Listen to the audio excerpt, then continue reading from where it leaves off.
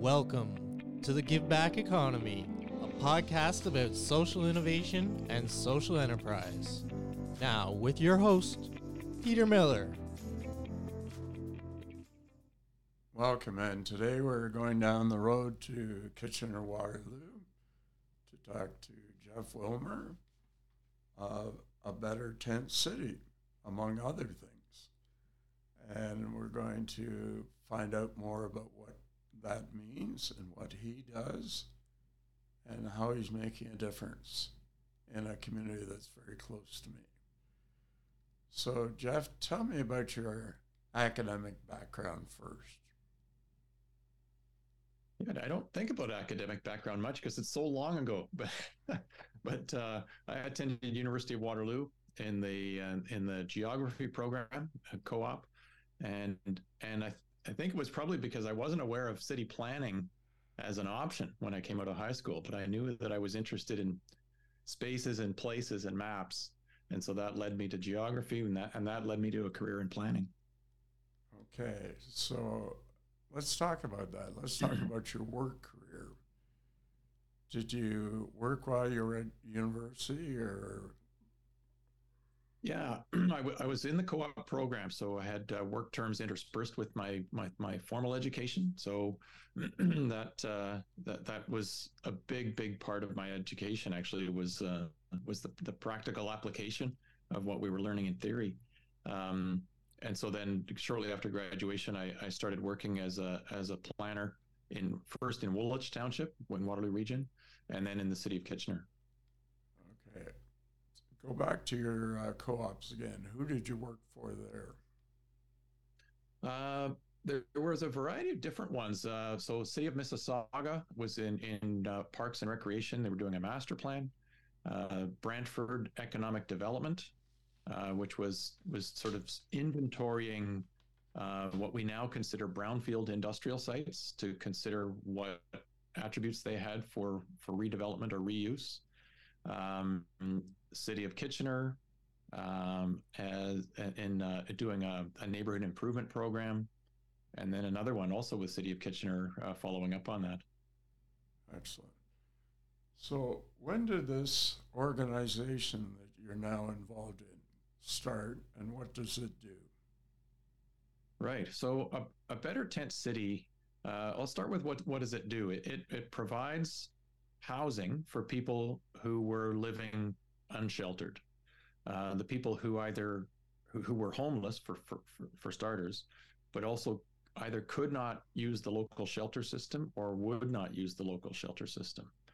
And so this goes back now about 4 years, actually. It was just before COVID that my late friend, the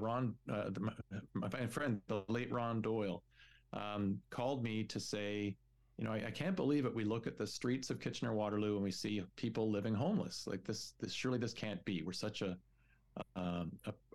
prosperous community. We call ourselves an innovative community. How is it that we haven't solved this problem? These people need help and nobody else is helping them. He had the idea of tiny homes as part of the solution.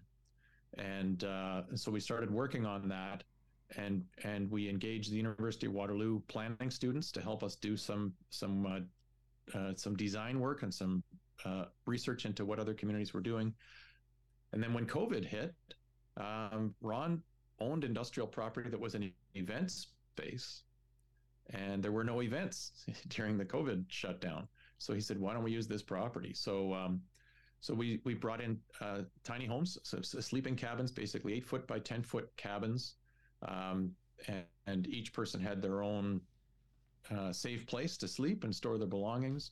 And then there were shared facilities for kitchen, washroom, showers, and so on. So that's what we quickly became a community of 50 people. And it met our expectations in terms of providing shelter and safety and dignity, but it exceeded our expectations in terms of building community. So having said that, is there a site person who helps people? There is, and there has been since day one. Nadine Green is very much a part of this community and of the concept. When Ron and I were just still thinking about the idea, we met Nadine, who was running a convenience store in downtown Kitchener, but she had a heart for homeless people, and she opened up her convenience store as a pop-up shelter, and she allowed people to sleep in it overnight. And so when we met Nadine, her convenience store basically had become a shelter for at least 20 people. And we were really struck by how cooperative the people were and how quiet and clean the place was, because they recognized that they needed to respect each other's privacy and Nadine's hospitality. And also maybe they recognized that this was their last chance, that they maybe had been restricted from using the shelters. They had been sleeping in doorways or in laneways. And so they realized that, wow, this is a great opportunity. I want to make the most of it. So that inspired us that the people who need help can band together as a community and be able to help manage that community.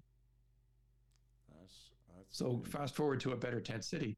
We call it that because there are no tents. It's better in the sense that, like a tent city, people look after each other, and there's safety in numbers, and there's cooperation and protection. But it's better in the sense that people have a cabin with insulation and electricity and a radiator, and they have a kitchen, and they have toilets and showers and all those facilities that make it better.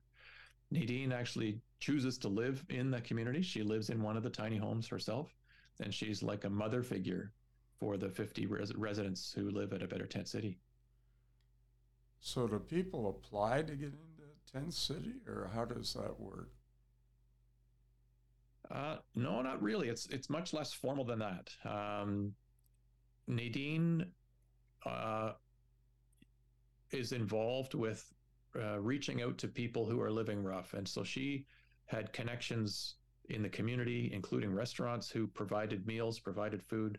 And so she would load up the trunk of her car with food and blankets, and she would go where she knew that homeless people were, whether that was back alleys or parks. And she would just give them a hug and a meal and a blanket. And so she got to know the people. And so she was quickly able to say, these are people who need this type of community and would benefit from this type of community. Once we got established, then certainly there are more people in need than we have capacity to accommodate.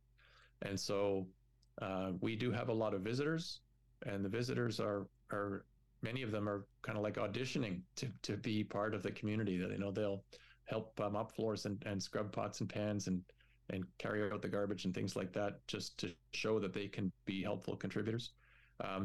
So in the early days, it was really entirely left up to Nadine to decide, who should be part of the community. More recently, we have formalized that a bit, and we do have a waiting list, so that if a cabin becomes available, then we know who's next up on the list. So do you have some kind of team structure to support this, Jeff? We do. We in the early days, I would say for the first year, this was really one man's project. This was Ron Doyle's idea. It was his inspiration, and it was his property where we were located. Unfortunately, Ron was in failing health at that time, and so the property was sold. The new owner really didn't want to become the landlord of 50 homeless people, and so we have relocated. But also at that time, we thought, if this is going to be sustainable, we need an organization around it. So we formed a not-for-profit corporation, which was pretty quick and easy to do. And then we started the process towards becoming a registered charity, which took longer, but we are both of those things now, a not-for-profit corporation and a charity. We are run by volunteers. There's a 6-member board of directors. The same 6 people are the regular leadership group for operational leadership. And that group meets weekly. Most of those same people are on site very regularly, helping out and giving guidance. And now, in addition to Nadine, who lives on site, we have 3 other full-time staff who help out with maintaining the property, helping coordinate the kitchen, and helping connect the residents with services in the and community supports. So what kind of programming takes place? Well, I'm going to start with healthcare. The one of the challenges with living homeless is that people don't have good access to healthcare, and that what might start out as a minor cut or scrape starts, quickly becomes an infection and could become quite debilitating, and they end up in the emergency room. So emergency rooms spend a lot of resources helping homeless people when they really shouldn't need to if those things are addressed earlier on. So healthcare is delivered on site. There's a mobile bus, like a bus that's a mobile clinic, and it comes to this. This is a service operated by Sanguine Mobile Health in Waterloo Region, and Sanguine had these buses sort of going out into the streets to help people that were in the streets. Now it's much more efficient because they know there's 50 people in one place. And so they come twice a week, spend about 3 hours. The nurse practitioners on the bus know the residents by name and vice versa. The level of healthcare is really, really helpful to the residents. And the level of trust is quite something to behold as well, because the residents are generally suspicious or untrusting of authority figures.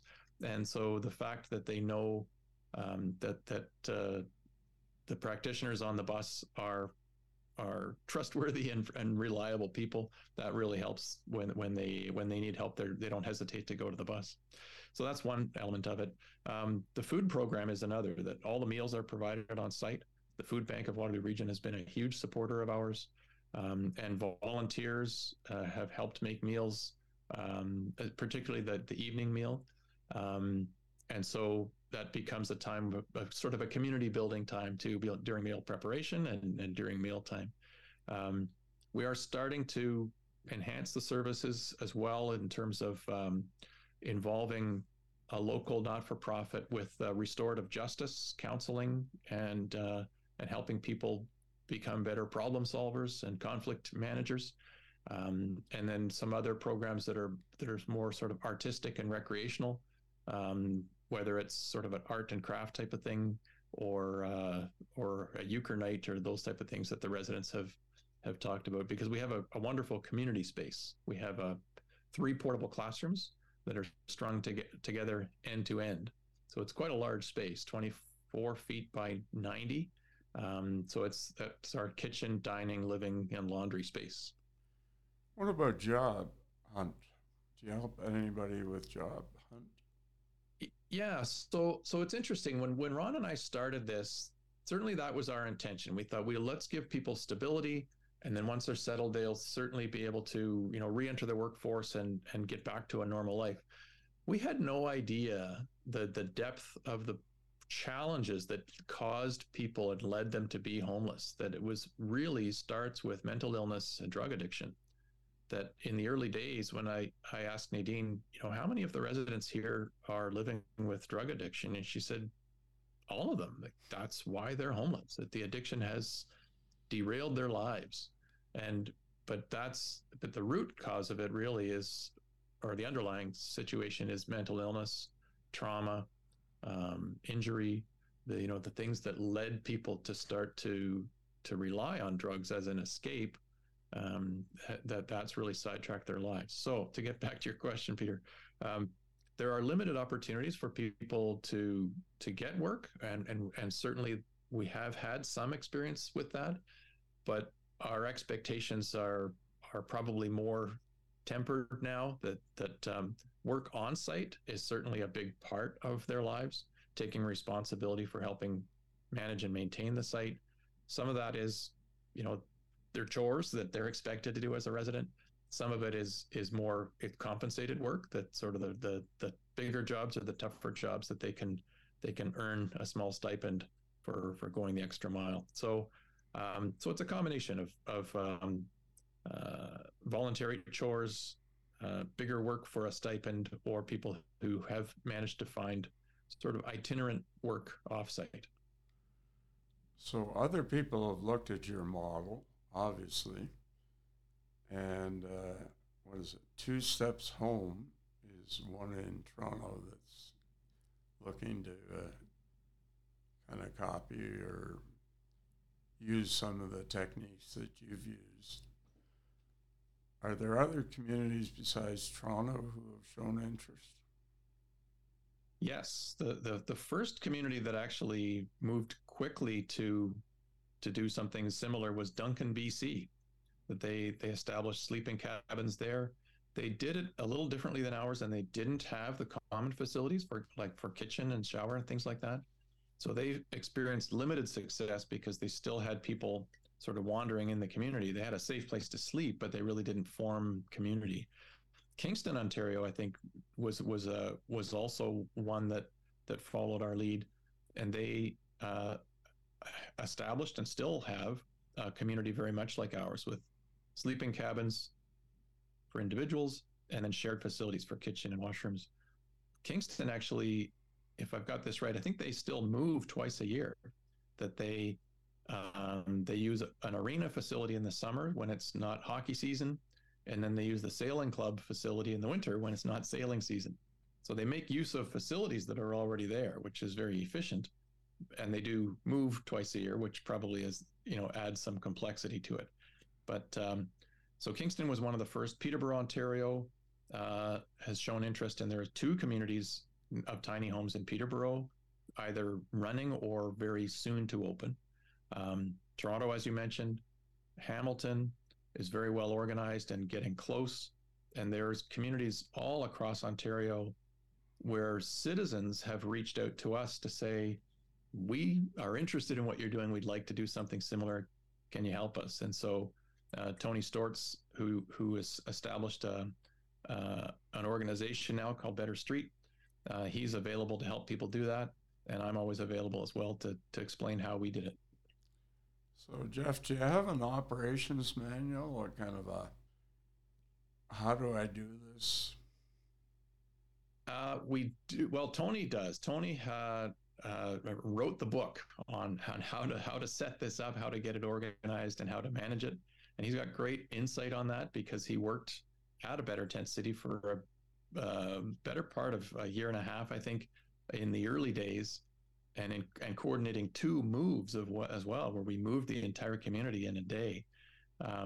So yeah, Tony has good insight on some of the operational challenges and realities, and on the people side of it, because the biggest opportunity as well as challenge is to help people with complex needs. And so Tony has good insight on that. And so yeah, he's written the book, and it's available free of charge on his website. So having said that, where do you see your organization 3 years from today? It's a fascinating question, really, because I think in the early days, we felt this should be a temporary solution, a short-term solution, that the real solution is housing for all, and with supports where necessary, affordable, supportive housing. But we knew that there would take some time to get there. And so we thought this is a good interim solution to help give stability and hope for people until housing can be made available. What we're realizing now, we're 3.5 years into this project, just in terms of the numbers, the problem is getting worse before it gets better. Even though municipalities are finding innovative ways to house people and shelter people, there are still more people needing shelter. So 3 years from now, I hope we won't need this anymore because everybody's housed, but I suspect we probably will. And we're hopeful that we can stay where we are. We have an interim, or we'll call it an interim, at a short-term site. We're parked on the lawn of the school board, their administrative offices in Waterloo Region, and they've been very compassionate hosts for us. So the property, sort of half of it is owned by the school board, half of it's owned by the city of Kitchener. And so it's a great site for us. It's working out well. It's at the edge of a business park. And so there, it doesn't have a lot of sensitive neighbors. There's no residences or schools nearby. So we'd like to stay where we are. We really don't have capacity to grow beyond the 42 tiny homes that we've got.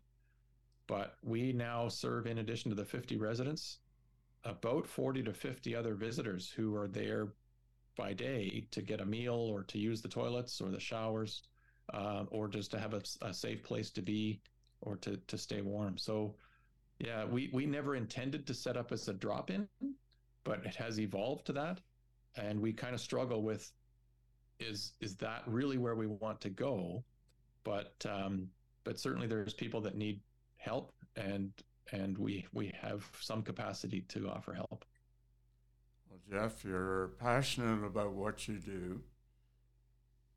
I'm sure you have some fun doing it as well. I guess fun is in the eye of the beholder, but yeah, there is certain satisfaction in this, and knowing that we can help people. With a small number have moved on to permanent housing, and that's a beautiful thing. But even the small the successes when people reconnect with loved ones. I often tell the story about a young guy who had been living under a bridge. Like, he had addiction problems had really sidetracked his life, but he had left his partner and little kids, and while he was living under this bridge, I'm sure his partner would not want to go see him or to have his children see him. But once he got to a better tent city, he had a safe place to be. He was rested. He was cleaned up. He was fed. He was more like himself again. And so that mom and little kids came to visit the dad. And it was just a beautiful thing to see these kids and the big smile on their faces because they got to see their dad, and he looked like himself. So those kind of reconnections are sort of the small successes that we have. And I think there's all kinds of them that happen daily that give hope to the lives of the residents, that maybe there was a point in time where everybody had given up on them, but they now know that we haven't given up on them. And the volunteers, the many volunteers, especially in the kitchen, that come there because they choose to be there and they choose to help. And they show love in that way. And I think the residents are lifted up by that. That's terrific. Thank you for your time this morning, Jeff. Thank you, Peter.